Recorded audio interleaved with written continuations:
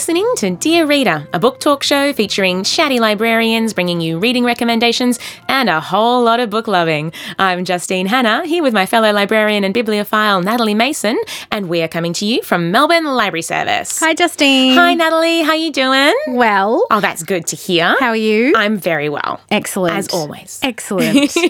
Today, our episode is called Read Like a Girl. Woohoo! We were inspired by a book that we both loved called Fight Like a Girl by Clementine Ford, a modern feminist manifesto. And to celebrate all things women, books written by women and about women, we thought we would dedicate this episode to Clementine's book and switch it up a little bit, call it Read Like a Girl. Absolutely. So we've got a couple of books that we think if you liked Fight Like a Girl, you would love to read these as well. But before we get started, we want to remind you that we'd love to hear what you've been reading. So please do tweet us at Melb Library, that's at MELBLIBRARY, with the hashtag Dear Reader. And you can download Dear Reader episodes at SoundCloud or iTunes by searching for Melbourne Library Service and subscribing. And all the books we mention will be listed in our show notes on our Goodreads page. You can find that on our website at www.melbournelibraryservice.com.au on the Read page. Alrighty, without further ado, what is your first book for us today? I do love that word. I do. So it was kind of a no-brainer. We Should All Be Feminists by Chimamanda Ngozi Adichie. This is based on a TEDx talk this wonderful writer gave in 2012. We Should All Be Feminists it's a very short adaptation of this talk on the subject of gender equality. It's only 52 pages long and it's a very easy to read book, but it's also a book that's quietly persuasive. I loved it. Adichie talks of her own experience of sexism growing up in Nigeria and how it has affected her life, why we still need feminism, and why each and every person should be a feminist, man or woman. Adichie's own experiences illustrate this point. She highlights a few key stories, such as her memory of the time she scored top marks in a class test, an achievement which was normally rewarded the position of class monitor, except that on this occasion, the job was given to the pupil who had managed the second highest mark, a boy. She said, "I've never forgotten that incident. If we do something over and over again, it becomes normal. If we see the same thing over and over again, it becomes normal. If only boys are made class monitor, then at some point we all think, even if unconsciously, that the class monitor has to be a boy. If we keep seeing only men as heads of corporations, it starts to seem natural that only men should be heads of corporations." Too often, I feel, the gender debate is framed by antagonism, but Adichie writes with compassion for all humanity. She's eloquent and persuasive in her arguments, but there's no pressure on the reader to agree with her. She simply emphasises the fact that feminism is about equality between both sexes, a point which often gets overlooked in our society and our commentary on feminists and feminism. I like the way she's inclusive of men here. She wants to help everyone be happier, lead better lives, and her comments about men are not against men, but against a society which brings boys up in a very narrowly defined way. She suggests that change must happen if we are to move towards equality. It is a tiny, insightful book. It's beautifully written with clearly articulated, succinct arguments for feminism. Every single person everywhere should read this one. We Should All Be Feminists by Chimamanda Ngozi Adichie. I think that book is relevant for a lot of different age groups. Absolutely. I don't know that it's for adults only. I think it's a great book for teenagers and young adults. She speaks about her experiences both as an adult woman but also as a young woman growing up in Nigeria, and I think that's incredibly relevant, yes, as you say, to all ages. And I really like the compassion she has for all of humanity, and that really comes through. And it's so tiny. You could read it on a lunch break. You could read it on a train, commute. There's no excuse really. No, and she's such an eloquent speaker. That TEDx talk is quite remarkable. She's so confident and comfortable giving this speech. But then the written version of it is like a whole new revelation. She's such an excellent writer. Her books are wonderful, but she's, very talented woman. Very talented. And yet I just like the fact that when I read it, I was like, oh, that's words that I can use when people challenge me about feminism, when people ask me for my reasons. I can actually use her words because they made a lot of sense and they were simple and clearly articulated. And I think that sometimes is what's missing in a lot of arguments around feminism and for feminism. Just in a lot of arguments in general. There's not a lot of sensible things being said. True. Very, very true. So, Natalie, what is your first Read Like a Girl pick today? I read a book by a Brisbane author. The book's called Ghost Wife, a memoir of love and defiance, and the author is Michelle Disanovsky. It's Michelle's first novel. As I said, she's from Brisbane. This was written in 2013. She's also a poet and writes poetry collections. Her first poetry collection was called Electricity for Beginners, which I love the title of. That's great. So a bit about Ghost Wife. Michelle is in love with Heather and Heather is in love with Michelle. Michelle is Australian and Heather is American. Neither Australia nor America recognise same-sex marriage, so they go to Canada to get married. Essentially, that's the book. It's a memoir, true story. Soon after their marriage ceremony in Toronto, Michelle and Heather drive south to Niagara Falls, which is one of my most favourite places on earth. So I just loved reading Michelle's descriptions of that place. And in this one really affecting passage, Michelle talks about looking at her wedding ring, which is always a new thing to marvel at. It represents so much. It reminds you of the difference, the change that you've made in your life after getting married. But as she and Heather travel across the border down from Niagara Falls to the United States, she looks at her wedding ring and wonders if the bond that she just established with Heather now suddenly dissolves because she's in a place that doesn't recognise her marriage. And if when she's in America, is she still married? Can she think of herself as married because she's in a place that doesn't recognise that union? And I just found that passage so moving and so powerful and also really beautifully written. It's stayed with me and makes me angry and but also privileged for her to have shared that with me or with us as readers. It's a really personal thing to talk about. The romance between Heather and Michelle is so beautifully written, as is the gentle building of family trees as the book progresses and we meet more and more people from their immediate and then extended families as they have different wedding ceremonies in the United States, in Australia, and also at their ceremony in Canada. So I love the genealogy. I love the research. It appealed to the librarian inside of me. There's also mentions of lots of Australian libraries and archives that Michelle used to dig up all of this genealogy, but also she researched for the book some stories of real ghost wives over the years, women who were in long-term relationships or married to each other, where they were essentially ghostly versions of wives because their union, their marriage was not recognised. That interspersion of research and real stories among Michelle's personal memoir is just really well done. It's beautifully written. I love books about love, and I also love books where love faces challenges and overcomes. I love books with sadness in there, and I love books about families. And this book has every last bit of it. It just ticked all of my boxes. I really loved reading it. And it was nice being a local part as well, that it's half set in Australia as well as overseas too. So the book, Ghost Wife, a memoir of love and defiance by Michelle Disanovsky. Wonderful. Yeah. I love that title of Love and Defiance, because sometimes to love is to be defiant, isn't it? Absolutely. Does it have to be? I think it have to be. I think the defiance comes with having to justify why you love someone. Mm-hmm. And why should anyone have to do that? Yeah, absolutely. That's not what love is. No, exactly. No. Before we get to our second read like a girl pick, perhaps you could tell me what you've been reading recently or what you're reading now. Absolutely. I literally just finished an amazing novella.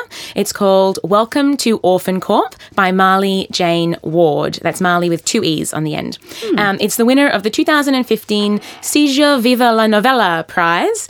And it's a sharp-edged, semi-futuristic riff about a rebellious teenager's last week at an industrial orphanage. This one left me wanting more. It ends on, well, I guess it's not technically a cliffhanger, but it really is. And I just think it would make a fabulous TV series. It's got that dystopian, thing, YA thing happening. But it's absolutely just powerful. It's small, it's a novella, but it packs a real punch.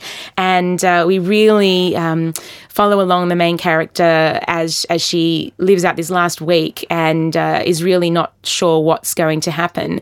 And along with all the brutality and all the things that are going on, being in an orphanage that is run by a corporation, which you can just imagine, isn't a very friendly environment. There's also the mystery that is happening at the same time, which is that orphans are disappearing and then they aren't even in the system anymore. No one hears from them again. Family members have no idea. So yeah, there's so much happening. I hope there's more to come. I really, really, really do. And yeah, I loved it. That was Welcome to Orphan Corp by Marley Jane Ward. Yes.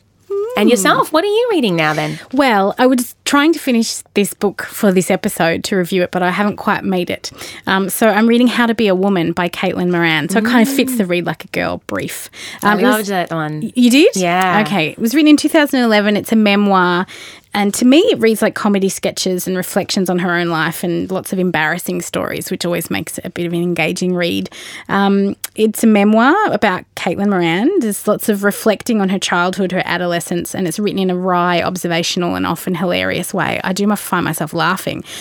But I do find myself cringing in a couple of parts too. I'm not quite sure how to interpret what she's saying sometimes. I'm thinking, is that how I feel about I'm not sure that's how I feel, but that's a positive thing about reading, especially nonfiction, is that you really get to question. When you're reading fiction, you go along and, orphans are disappearing and there's a bit of magic and you're like, okay, that's fine. In this world, that makes sense. So when you're reading nonfiction, you're like, actually, that's not how the world works, or it's not how the world should work. And so I started reading this book thinking I would agree with everything in it. Caitlin and I are pretty much the same age. So her references to pop culture, music, famous stars matches, the era that I grew up in. So for the most part, we're, on track with each other growing up and experiencing the same things at the same time. But I am only halfway through it. I am keeping my mind open. I am going to finish it and I'm mostly enjoying it. But as I said, I'm not quite sure it's what I expected. It's certainly not the feminist manifesto that I was expecting it to be. It really is a memoir. Yes. Did you find that too? Yeah, it's much more of a memoir. I liked it. I think I agree with you in a lot of ways that I sort of went, well, that wasn't my experience. That's not how I would have reacted. That's not how I feel about that. But that's okay because she's not me and she grew up in a different space to me, a different place, a different time, a different, era almost, but not quite. But, it's, I liked a lot of what she wrote and I remember just, cringing in a way because I was like, oh my God, she said that.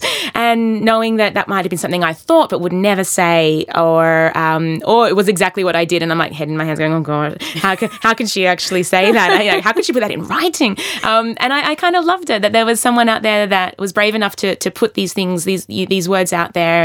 And I really liked that someone else has documented their journey as a woman. And I did appreciate it for that. And I thought it was quite funny as well. Yeah, she does pull in a lot of other feminist authors and talks about how her interpretations of those texts and at what age she read them and what she made of them. So there is some context and, you are learning a bit as you read it, but not as much as I thought. Like the Tara Moss non-fiction books. The Fictional Woman.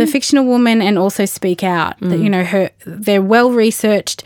There's a bit of memoir in there because I think sometimes when you write nonfiction like that about the experience of being a woman, you can't help but say, and I have experienced this too, or my experience of this has been like this, and therefore this is how we must act, or this is what we should do to go forward. Clementine Ford does that in her book Fight Like a Girl. So I think that I was expecting that of Caitlin Moran and didn't get it. Yes, indeed. The joy of reading. I must say Tara Moss's The Fictional Woman was, I think, one of the first audiobooks I thoroughly enjoyed. Her voice is gorgeous. Yes. Soft and velvety and luscious, and her commentary on society and culture is just insightful and searing, and I loved that. So that's definitely another recommendation from me, and the audiobook particularly, just in her own voice, is wonderful. And I listened to the audiobook as well, and I found that her voice changed as she got to parts where she felt quite passionate or quite sad or quite reflective or quite angry, and I loved that because it's her book that she's reading and she knows where all the inflections are and she knows all of her research and all of the all of the time and energy put into, the whole point about that book is that she was made to take a lie detector test because people couldn't believe that a model could write a fiction book. It must have been ghostwritten, or she must have had some kind of help. So the idea that she's a fictional woman because she's not a real writer, and to go from a model to a writer is not an acceptable change in society. They couldn't believe that she could possibly write a book, which is just like, such a facepalm moment. So there are parts of that book where she feels quite incensed at what she's experienced. And so when she reads it, all of that passion and anger and And then when she's speaking about becoming a mother, I thought that was incredibly powerful as well. And, it's not something that's necessarily for everybody, but the way she speaks about it is not that it's prescriptive either. It is just, this is what I went through and what I chose to do with my life and my body, and there you have it. And yeah, I just thought that it's actually, I didn't plan on reviewing that one today, but it's an absolutely fabulous read as well. It really is. Yeah. It made me go and listen to, I also did the audiobook of her first fiction novel that the whole, that started this whole controversy. And again, she reads it. And so it's great. And it's sort of like I guess it's a murder mystery set in Sydney without giving too much away. And so you kind of jump into, and it's a series. It's the start of a series. We meet the character Macady Vanderwall, I think her name was. And so Tara just has this real knack for creating characters who are sassy and, unrelenting and utterly relatable. Yeah. Well, many things, many accidental reviews. Do you have a real one that you've... Speaking of characters that are utterly mesmerising. Beautiful segue. I love it. My next read-alike is a fiction book, and it's called The Power by Naomi Alderman. That's Alderman. In The Power, the world is a recognisable place. There's a rich kid who larks around the family pool, a foster girl whose religious parents hide their true abusive nature, a local American politician, a tough London girl from a tricky family. But something vital has changed, causing their lives to converge with devastating effect. The day of the girls has dawned, and it starts with teenage girls. At 14 or 15, girls are coming alive to the thrill of pure power, the ability to hurt or even kill by releasing electrical jolts from their hands and bodies. They also have the ability to wake this power in older women, sparking a complete upheaval of society as we know it, as women begin to exercise their newfound power and traditional gender roles are thrown into chaos. There's an interesting construct here where Alderman opens and closes the book with letters between two authors set about 5,000 years into the future, one male and one female author, discussing the male author's historical fiction manuscript. We then plunge into this manuscript. I will admit I didn't pay much attention to this opening gambit, and then when you reach the end of the book, it kind of all becomes clear and actually is one of the most impressive and subversive aspects to this novel. So pay attention, folks. And before I talk any more about this book, I should say that there are scenes which could be triggers for anybody who has experienced abuse. This book is unflinching in its portrayal of excesses of power, whether it is casual sexism, abuse, or total depravity. Some scenes are really hard to read, but I do believe it's a worthwhile book. For the majority of the book, we follow four main characters. Allie, the abused American foster kid who reinvents herself as a faith leader, Mother Eve, and is seeking to build a community away from men. She joins forces with Roxy, the daughter of a London crime boss who revels in her new, incredibly strong abilities. Tunde is a Nigerian journalist reporting on the seismic global change and discovering what it's like to be an attractive young man coming of age in a woman's world. And then Margot, an American politician on the rise, comes to see that power resides with strength rather than authority, and as a middle-aged woman, suddenly she has this strength and therefore the power. The novel is a big, brash, page-turning, drug-running, globe-trotting thriller, but it is also thought-provoking, combining efficient, almost reporter-like prose with beautiful meditations on power, possibility and change. It also feels incredibly relevant. It was published in October 2016, but really speaks to a lot of recent world events in a way which makes you wonder if Naomi Alderman could see into the future at all. There are some things that I wish she'd done a bit differently. For instance, race is not really considered, nor is a more fluid gender outlook in terms of how this power would be influenced by pre-existing tensions. However, there is so much to love about this book. I couldn't put it down. It felt like the power was in the book, electrifying me and chilling me with its possibilities. Alderman's really talking about gender as a power construct here and what happens when human beings without power suddenly gain a lot of it. I'll leave that to you listeners to read the book and find out. That was The Power by Naomi Alderman. I know, right? Just trying to do an evil laugh. It didn't come out right. Oh, no, not evil. No, but I love it. I like a bit of evil laughter. Well, I think, this book is pretty powerful and it could have failed utterly, actually. It's a really big concept and a really amazing just idea that Naomi Alderman has really tried to follow through, and there's so many ways it could have panned out, and I think she did a really great job of holding it together and keeping it relatively tight-knit. The second half for me is a bit more fast-paced and a bit more of that page-turner type than the first half, but I loved it all. I loved the characters. Some of them I could relate to more than others, but I absolutely loved them all. And I really liked how everything is flipped, but it is really confronting. A lot of the scenes are, there's rape culture is investigated and then flipped, and that's interesting. Anything to do with power, really, and gender literally is about power. The gender constructs of the world is about power, and she really focuses in on that. If it wasn't clear in the title, it's very clear by the end of the book. And one of the things that really I adored was in that that bookending of these 5,000 years into the future letters being written between these two authors, and the woman author in a very condescending tone writes to the man, "Have you thought about publishing under a woman's name?" And it's just stunning, and it really ties everything together, and it's just I absolutely loved it, if you couldn't tell. I have a feeling I'm going to love it as well. Oh, good. Now, what's your next read alike? This one was a special one for me. And again, character, so important. It's called Eileen by Ottessa Moshfegh. It was shortlisted for the Man Booker Prize last year, 2016, and it's a debut novel. Holy moly. Ooh. I'll start by saying I'm ashamed to admit I didn't start loving this book when I started reading it. It took a few chapters before I got the rhythm and the tone, and then I just flipped into this is 5 stars and I'm not even halfway. I was hooked and I loved it. Partly because the book is so incredibly well written, but mostly because of Eileen, the title character. Oh my, what a dark, complex, sarcastic, disturbed, insecure young woman with the most wicked sense of humour.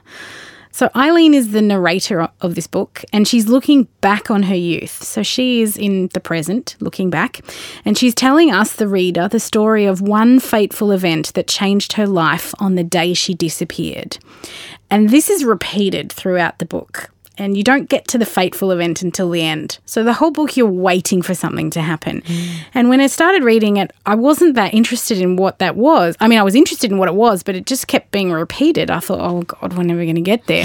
But then something flipped, and I couldn't imagine what this event could possibly be. So set in the days leading up to Christmas in the early 1960s, Eileen is a young woman. She's her alcoholic father's caretaker by night and a secretary in a boys' prison by day. And then she stalks a hot prison guard in her spare time. As you do. Well, she works with him. She likes him. She tempers her dreary days with perverse fantasies and dreams of escaping to this big city. So when the bright and beautiful Rebecca St. John sort of walks in on clouds, movie star-esque red lipstick, everything goes almost from black and white to colour in the book. She's a new employee at the present. Eileen is enchanted and unable to resist being pulled into her orbit. This ultimately brings us to the reason that Eileen disappears, but boy, oh boy, do we have to go through a few things to get to that May event. Every single word on the page is worth it. Eileen is one of the best female characters I have read in a really long time in a work of fiction. She is an underdog, she makes questionable choices, and she is just fascinating to spend time with. She surprised me, she made me laugh so many times, she shocked me, and she made me like her despite everything. She sounds brilliant. She is truly remarkable and so complex and real in a work of fiction. Really, that can be hard to do. Lots of characters are often one-dimensional because it's just easier that way. But to really have one central character that repulses you and attracts you at exactly the same time, who you feel sorry for, but also who you want to change and who you want to stay exactly the same. Just, really. That was Eileen by Ottessa Moshfegh. I would just encourage you to read it. Do you think Clem Ford will ever do an audiobook of Fight Like a Girl? I think that would be really, really wonderful to listen to. I can't think of anyone else who could read that audiobook. No, it needs to be heard, doesn't it? Yes, let's hope so. Let's hope so indeed. Well, that's our show. You can read our show notes, including a list of the books we discussed on our Goodreads page, which you can find on our website at www.melbournelibraryservice.com.au and on the read page. We'd also love you to tell us what you've been reading or ask us for a bookish recommendation. Tweet us at Melb Library me at MELBLABRARY with the hashtag Dear Reader, or join the conversation on our Goodreads page. Don't forget you can subscribe and download Dear Reader episodes at iTunes or SoundCloud. Just search for Melbourne Library Service. And if you like what you're hearing on Dear Reader, we'd love you to leave us a review on iTunes. It does help others find out about the show and gives us the nice warm fuzzies. The groovy music on our program is by Ben Mason. Check out more of his music at www.benmason.com.au. And until next time, dear reader, thanks for listening.